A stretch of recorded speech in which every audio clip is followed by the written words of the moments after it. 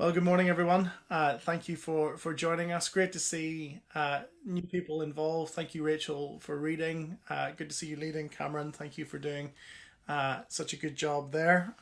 My name's Mark. I'm one of the leaders here at City Church, and you're very welcome to this live stream as we continue our series in Second Corinthians. And we we have a very interesting passage this morning, don't we? So why don't we pray and we'll ask for God's help as we dive into it together. Father, we thank you for your word. We thank you for the word made flesh. Today is Palm Sunday, and we remember his entry as the promised king into Jerusalem, as many waved their palm fronds and cried Hosanna, which means save us.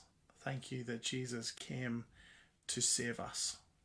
Help us to trust him and to live out the implications of his death for us in every area of our life. We ask these things in his name. Amen. Amen. Over the first 300 years of Christianity, Christianity was persecuted more than any other religion in the Roman Empire at the time. They were persecuted in small ways. In local ways, Christians found it hard to get a job because of their belief and their refusal to offer sacrifices to idols. And also, more seriously, there was kind of empire-wide persecutions where Christians were rounded up and tossed to wild animals in the arena and things like that. They were seen as a threat. They were seen as a threat to the rule of Rome. They were perceived by the surrounding culture as too narrow, too exclusive, too undermining of the culture. I wonder, does that sound at all familiar? They were subversive of the social order, and people perceived that as a threat. In that context, it must have been, and I imagine in various ways still is, a huge temptation to blur the lines a little bit, to blur the lines between Christian belief and practice and the beliefs and practice of the society that you find yourself in. Christian beliefs, pagan beliefs. You just blur the line slightly. Maybe not get rid of Jesus altogether, maybe not reject him, but just add something else in. Just to ingratiate yourself a little bit more, just to soften the edges a little bit. Over those 300 years, what's fascinating is that Christianity didn't lessen. It grew. It exploded, in fact, all over the empire. And by the early 300s was the dominant religion in the empire. I wonder why that is. I think, in part, it might be because of passages like this one. Because Christians understood that being reconciled to God through Jesus, that's what we saw in chapter 5, meant that they were a new creation, and that had implications for how they lived in the world. They lived distinctively. But notice, this call, and it is ultimately a call towards distinctive living, this call towards distinctive living comes after Paul has talked about our reconciliation to God through Jesus. That is how the gospel works. God acts in love by his undeserved, unmerited grace and kindness, and he saves us from the world. And then we live a life in obedience to him. That is how Christianity works. It is how it has always worked. Christianity, I don't know if you've ever thought about this or realized it, but Christianity is not a moral religion. It's a moral. It's a religion that contains morals and morality, but morality isn't at the center of it. It is not a religion that is about achieving the divine or achieving heaven or however you want to describe it. No, Christianity is better understood as a mystical religion, not in the sense that you can't understand it, but because it is God acting towards humanity in that incomprehensible love and grace. And that has moral implications for how we live today. That is how the gospel works. And so Paul has already described how Jesus has acted, and then he's saying, and so in response to that, as these new creation people, live like this. Now, these verses this morning are the favourite of the legalist, who will tell you that the true Christian needs to remove themselves from society, needs to remove themselves because of the pollution and defiling nature of the surrounding culture. That we need to kind of pull up the drawbridge and retreat into our holy huddles. But rather than encouraging us to escape the world, Paul is talking about something else. What he's talking about is actually far more akin to Jesus' language in the Sermon on the Mount that we saw just a few months ago, when he talked about Christians being salt and light. Paul here is not trying to create religious moralists. He is calling us, you and I, to be distinct, salty, to use Jesus' language, a counterculture in the world, a beacon of light, a city on a hill shining in the darkness. Verse 14, particularly the first phrase of verse 14, look at it with me. Do not be unequally yoked with unbelievers. That governs the whole passage. That's really the big idea. And then Paul goes on to kind of explain it in different ways and give something of a rationale for it. But that's the governing idea. Do not be unequally yoked with unbelievers. And so that is what we need to kind of focus our attention on. We need to look at what it means. And then I guess why it's good. Why we should live that way. First of all, let us try to nail down with as much clarity and specificity as we can exactly what this phrase means, because it's been used by some to mean lots of different things. What does it mean when Paul says, do not be unequally yoked with unbelievers? Now, it's nothing to do with eggs. Let's just be clear about that, as you perhaps tuck into your Eggs Benedict as you're watching me on a Sunday morning. No, it's a yoke as in an agricultural yoke, a wooden structure that would have fit across two animals, that they go and plough the field together, and saying don't put two different animals in that structure, because it will not be good for either animal. That is the metaphor, as it were. But what is he saying? Well, we've already noted just a moment ago that he's not simply talking about religious separatism, like the Amish who like to withdraw completely from the world. There's the world, and advancing technology is seen as somehow corrupting. God has always wanted his people to be in the world. It is good that you are in the world, present in communities, cultures, and societies. Even back in the Old Testament, the first 2/3 of your Bible, the people of God there, the nation of Israel, even they weren't cut off from the world. They were supposed to be like that beacon. They were supposed to be like a lighthouse that would draw the nations. The nations would look in and see what it is, how it is that they're living, and think, gosh, if they're living with such justice, and such generosity, as well as holiness and moral uprightness of living, what must the God that they worship be like?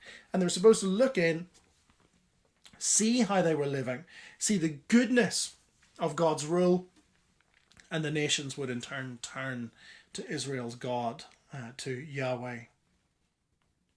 Instead, what happened time and time and time again in the Old Testament is that rather than the nations becoming more like Israel, what happened was that Israel became more like the nations.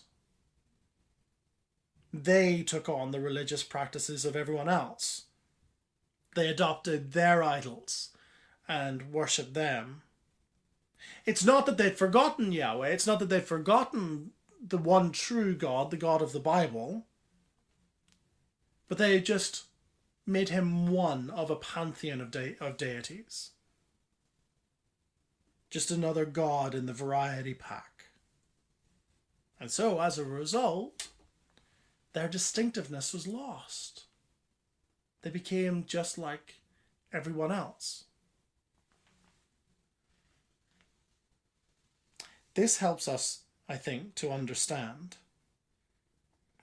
what Paul means here. He's not saying cut yourself off from interacting with non-Christians. Burn all of your non-Christian music.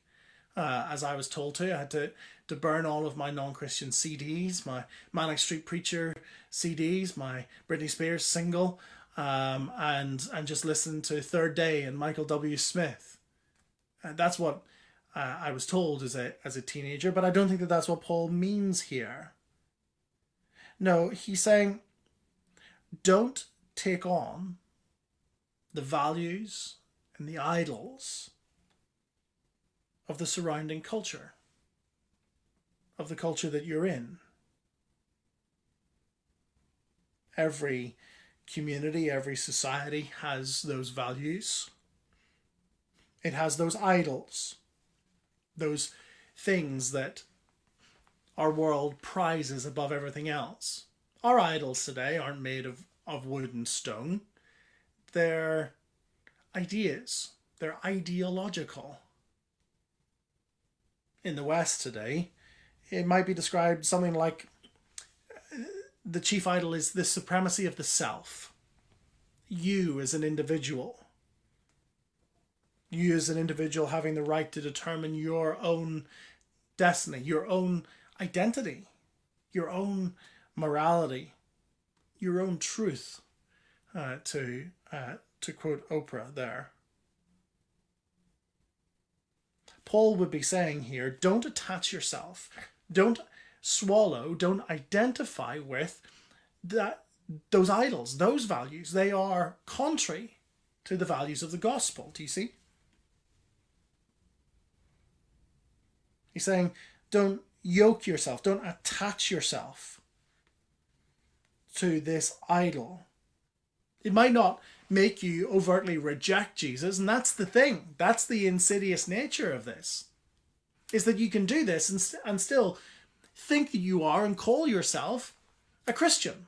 Because you're saying, well, I'm not rejecting Jesus.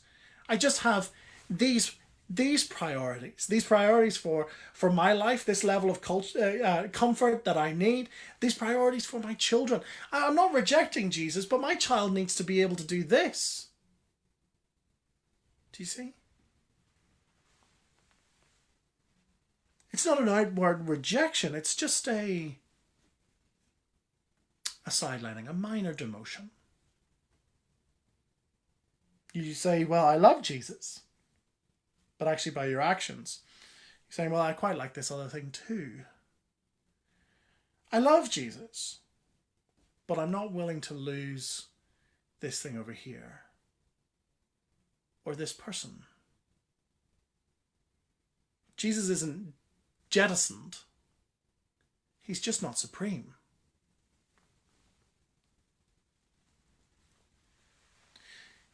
If you wanted me to try and define it, here's what I think it means.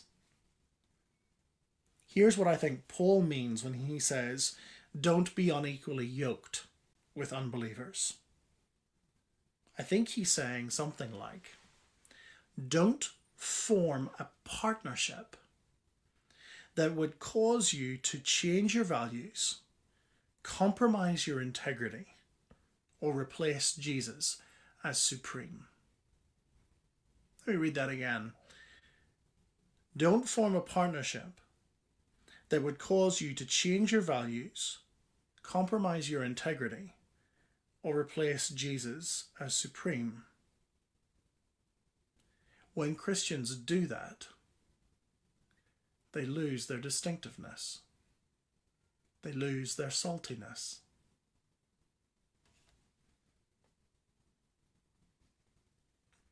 Why does Paul encourage us in this way? Well, he draws a bunch of contrasts. It says, verse 14, for what partnership has righteousness with lawlessness, or what fellowship has light with darkness? What accord has Christ with Belial? What portion does a believer share with an unbeliever? What agreement has the temple of God with idols? For we are the temple of the living God. Without getting lost in the details and kind of parsing every single contrast, one of the things that you can see more generally is that the contrasts are stark. Light, darkness. Christ, Belial. Belial comes from the Hebrew word meaning worthless. It's actually another name for Satan.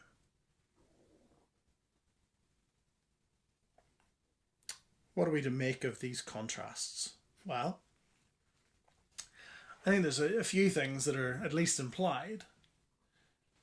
First, there's a clear incompatibility. There's an oil and water nature to these two things. Light and darkness don't coexist, nor do Christ and Belial. There is an incompatibility here. And for the Christian, therefore, to take on these values, to forge a partnership that compromises their witness and their integrity, that is to live a contradictory life. There is also, I think, a sense in which there is a contrast in terms of goals. The Christian, surely we can recognize, has a different endpoint, different value system, different ultimate aim than the non-Christian. Our ultimate aim is the making known of Jesus and the magnifying of him in our lives. But that is not the goal of the unbeliever. That is not the goal of Belial. The ultimate goal of the world is not to magnify Jesus, but to magnify ourselves.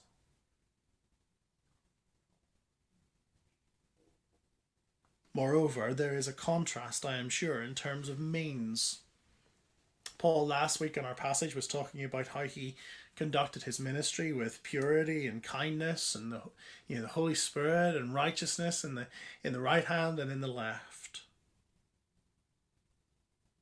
But he's been persistently and consistently contrasting that against the so-called super apostles, those who came after Paul with their smooth talk, with their manipulative language and ways of acting.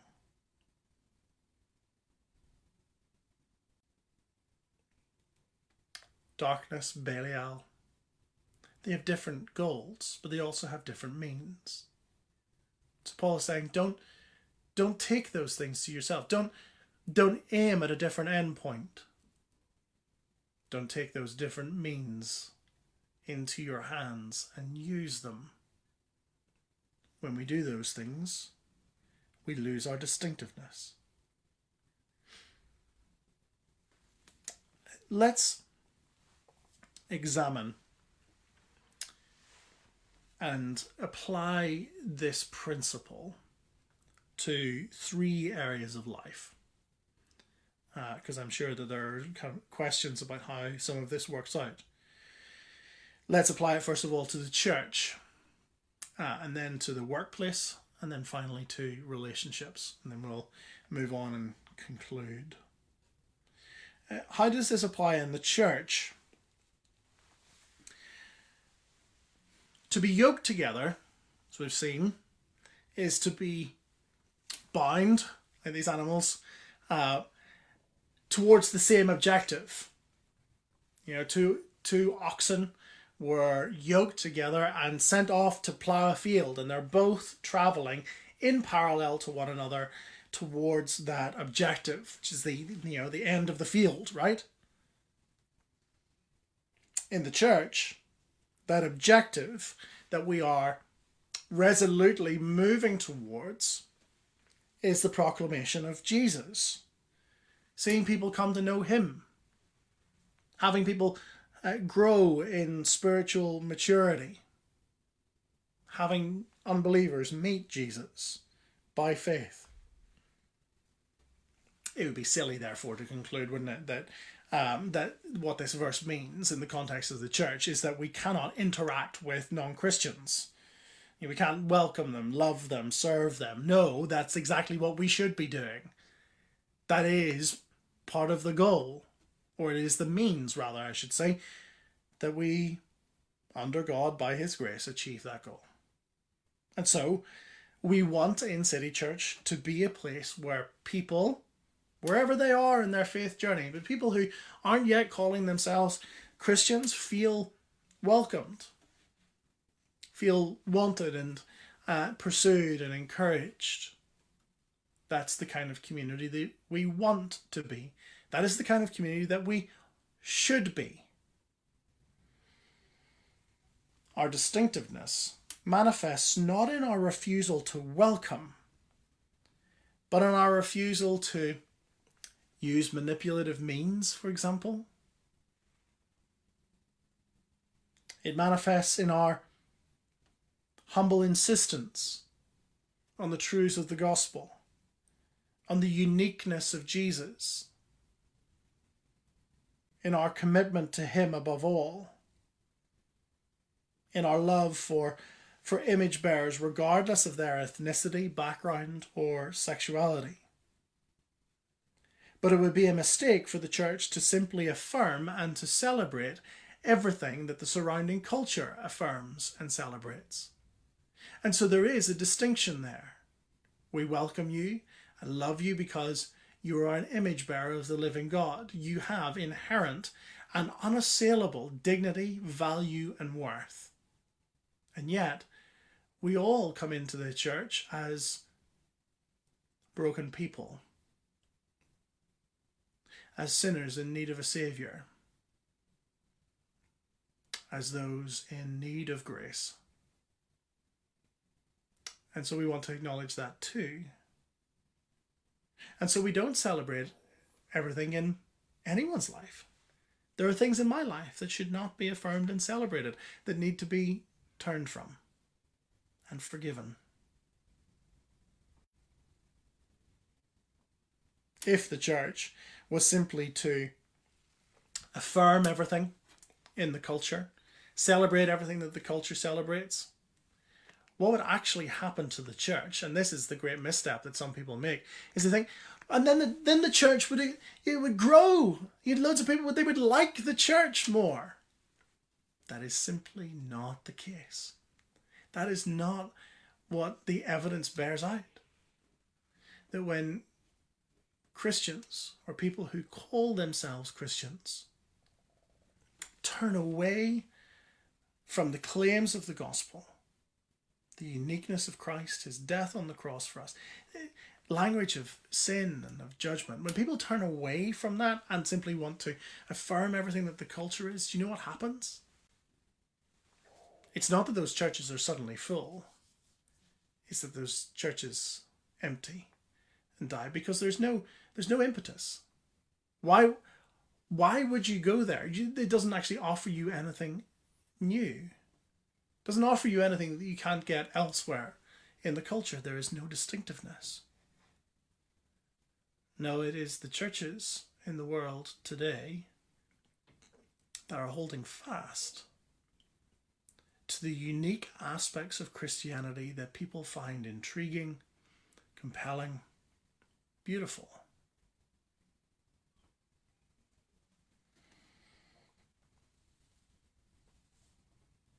Sometimes, as a result, that may mean not associating with or endorsing those within the church those who have taken positions in the hierarchy of the institution that is the church, who've long since walked away from the gospel. Those leaders, bishops and archbishops, who by their actions suggest that they are not personally acquainted with the Lord Jesus. There we must show our distinctiveness. Humbly, perhaps even with tears, but resolutely.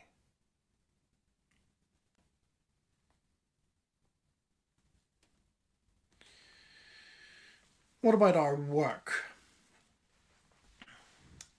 Some have used this verse to suggest that Christians should only use other Christian business people. You can only get a Christian plumber. Well, good luck with that in Dublin. Or you can only go into business with other Christians. I don't think that that's what this verse means, to quote the Princess Bride. I don't think that that's what's going on here, but there are some helpful implications. Can a Christian go into business with a non-Christian? Yes, I think that they probably can. If that's something that you want to do, that could very well be a good thing. However, there are some conversations that you want to have. You want to have a conversation around business practices, about the kind of culture that you want to create in your company, about the ethics of the business that you are forming, how you are going to conduct it. So, when we are meeting in normal time, we get our coffee from a coffee company in Wales that has explicitly ethical business practices. They roast coffee and the profits go to help to free people from human trafficking. They only work with slavery-free plantations across the world. If you want to order a bag for them, you can go to manumit.co.uk. MANUMIT. It means to free. If you've watched Hamilton, he talks about being part of the Manumission Society. You need to have a conversation about those hypothetical situations where your integrity is being forced to compromise, and you may even need a conscience clause. That's worth thinking through. Now, not everybody here is going to start a business, but we will all be at various points probably under the employ of those who don't call upon the name of Jesus.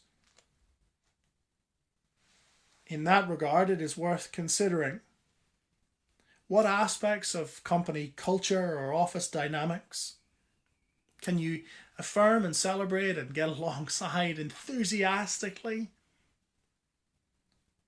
And what aspects would you not want to align yourself with because of your commitment to Jesus?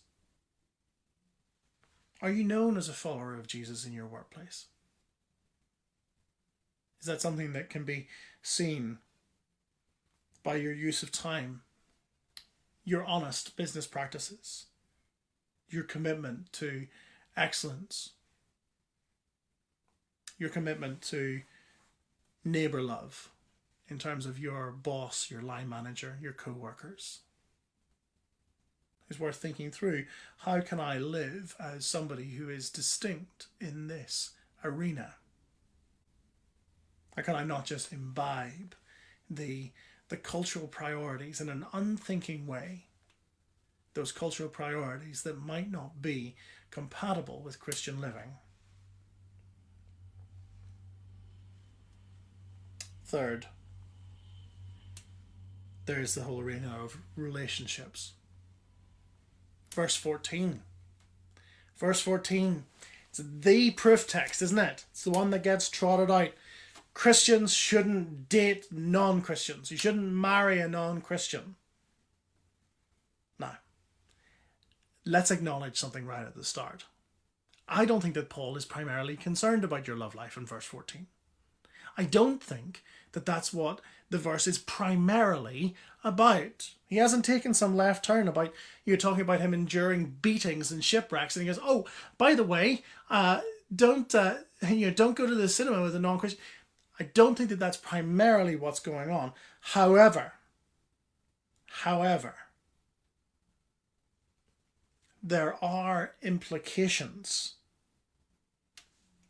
because of what is already being said for this area of our life.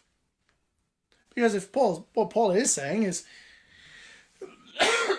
it is a kind of, in general terms, don't be unequally yoked with unbelievers. Well, we're looking at the arenas where that might be true.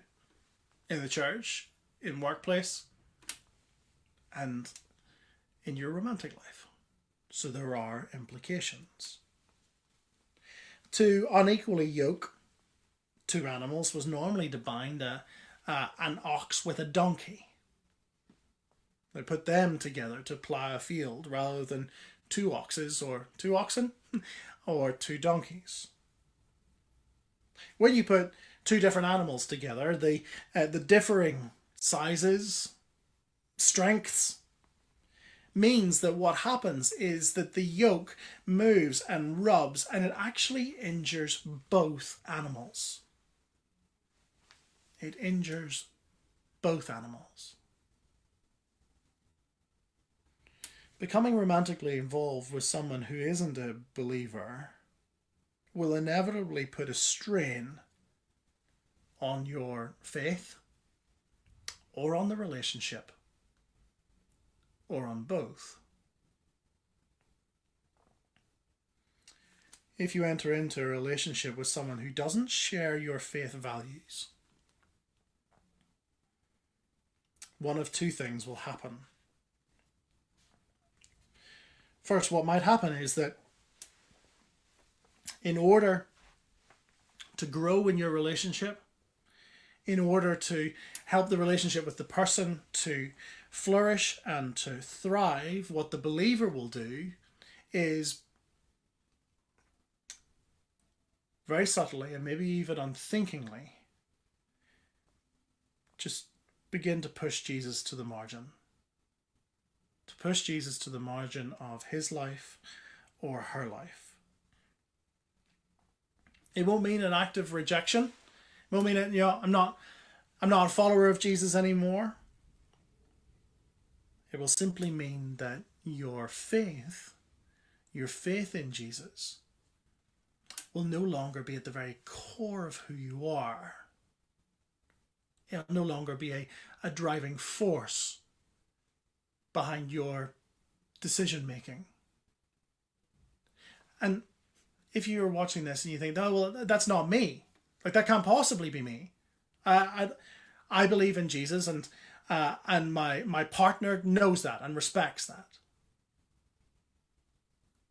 I'd encourage you to think a little bit further down the line. Because being a Christian means that you will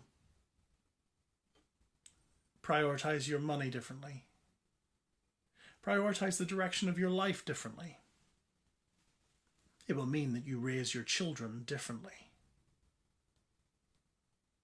It will affect your service, how you do hospitality, how you witness, your fellowship with other believers. Non-Christian has differing ideas about all of these things, and they won't understand why you want to be so committed to church. They won't understand why you want to give so much money to the church. They won't understand why you want to go on that mission trip and leave them behind. And that's the second thing that could happen. That if you don't push Jesus to the margin and you seek to grow in love for him, what will happen is that your partner, your spouse, will be pushed to the margin, and they will perceive it. If an unbelieving spouse cannot see the point of your commitment to midweek Bible study, regular church attendance, service, giving, They would inevitably feel like people who are observing your life rather than partners in it. So either the marriage experiences stress and breaks up, or it experiences stress and stays together. Either way, there's stress.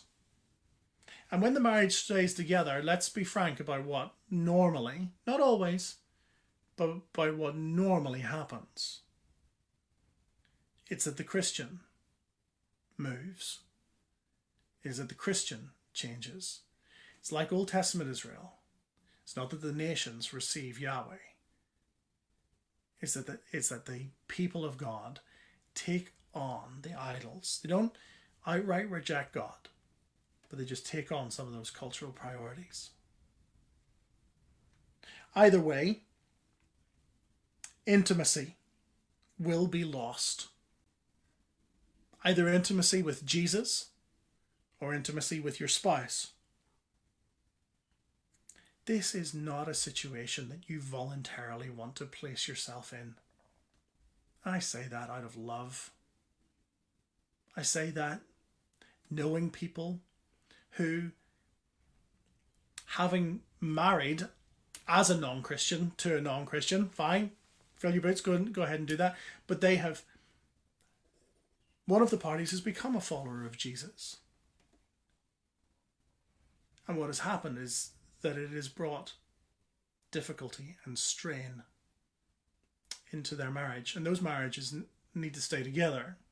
Paul has very explicit teaching on that in 1 Corinthians 7, where they can.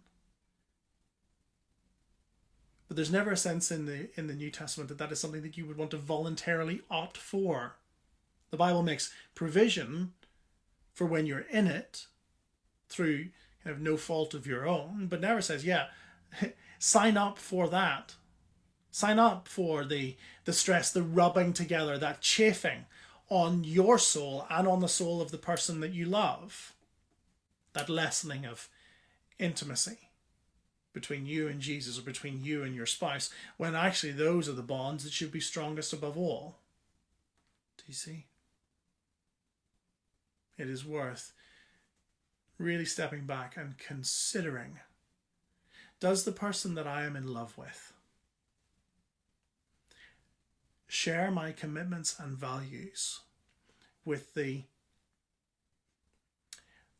either the same degree of fervency or with a desire to have the same degree of fervency and maturity that I do?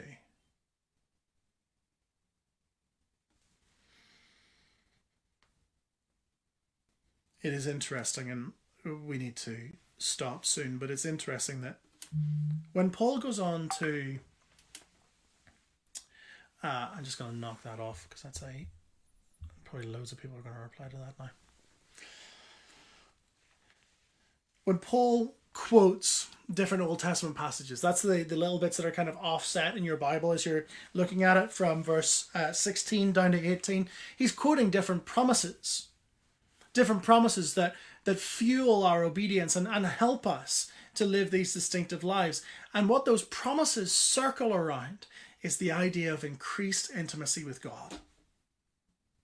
That's what he wants for us. He wants those bonds of love between us and our Heavenly Father to be as strong as they can possibly be. Look at those promises. He draws from lots of different parts. Look at verse 16b says, I will make my dwelling among them and walk among them. I will be their God and they shall be my people.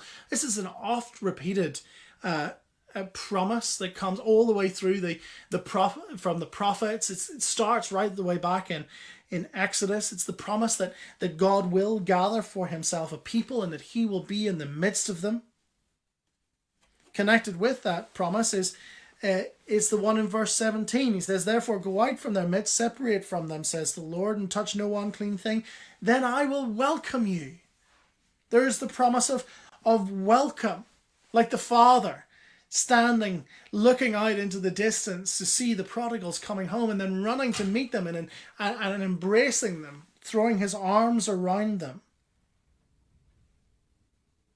God has reconciled us through Jesus, and now he calls us to this obedience, and the promise is that he will establish his presence with us. And see how warm and familial it is in verse 18. And I will be a father to you, and you shall be sons and daughters to me, says the Lord Almighty. What's interesting about this verse is that this is an allusion to 2 Samuel 7. And in 2 Samuel 7, verse 14, there's no mention of the word daughter. Paul broadens it wonderfully and shows how these promises are for everyone, male and female, welcomed into the family of God. That God would look at you and call you daughter, look at you and call you son. This is the inclusive nature of our distinct community. Taken together, he's saying, don't settle for a second-rate fusion of competing beliefs and ideologies. Be single-minded in your pursuit of Jesus. Be single-minded in your pursuit of Jesus in your church life, your work life, in your love life. And the promise for us is greater intimacy with our Heavenly Father. This is what Jesus died for. To reconcile us back to our God and to bring us into his glorious presence. We live out of that reality so that we might find him supremely satisfying and glorious. So in what ways is the Holy Spirit now impressing upon you that you are yoking yourself, attaching yourself too closely with the priorities, values, idols of this world? Or that person who doesn't share the values in the same way that you do? God, in inviting you to repentance this morning, offers you a greater and all-surpassing intimacy with him. Let us all, therefore, run to him in repentance and faith and feel the enveloping embrace of his fatherly care. Let's pray.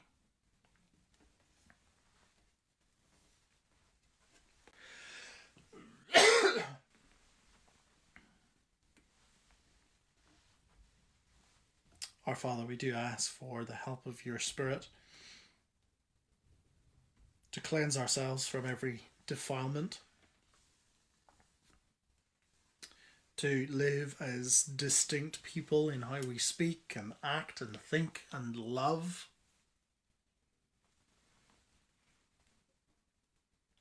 To magnify Jesus above all else, he who pursued us to death, even death on a cross. Help us to take up our cross and to follow him, whatever the implications. And may we know the intimacy of your love through him by the power of your Holy Spirit. We pray these things in your precious name. Amen. Amen, everyone. See you soon.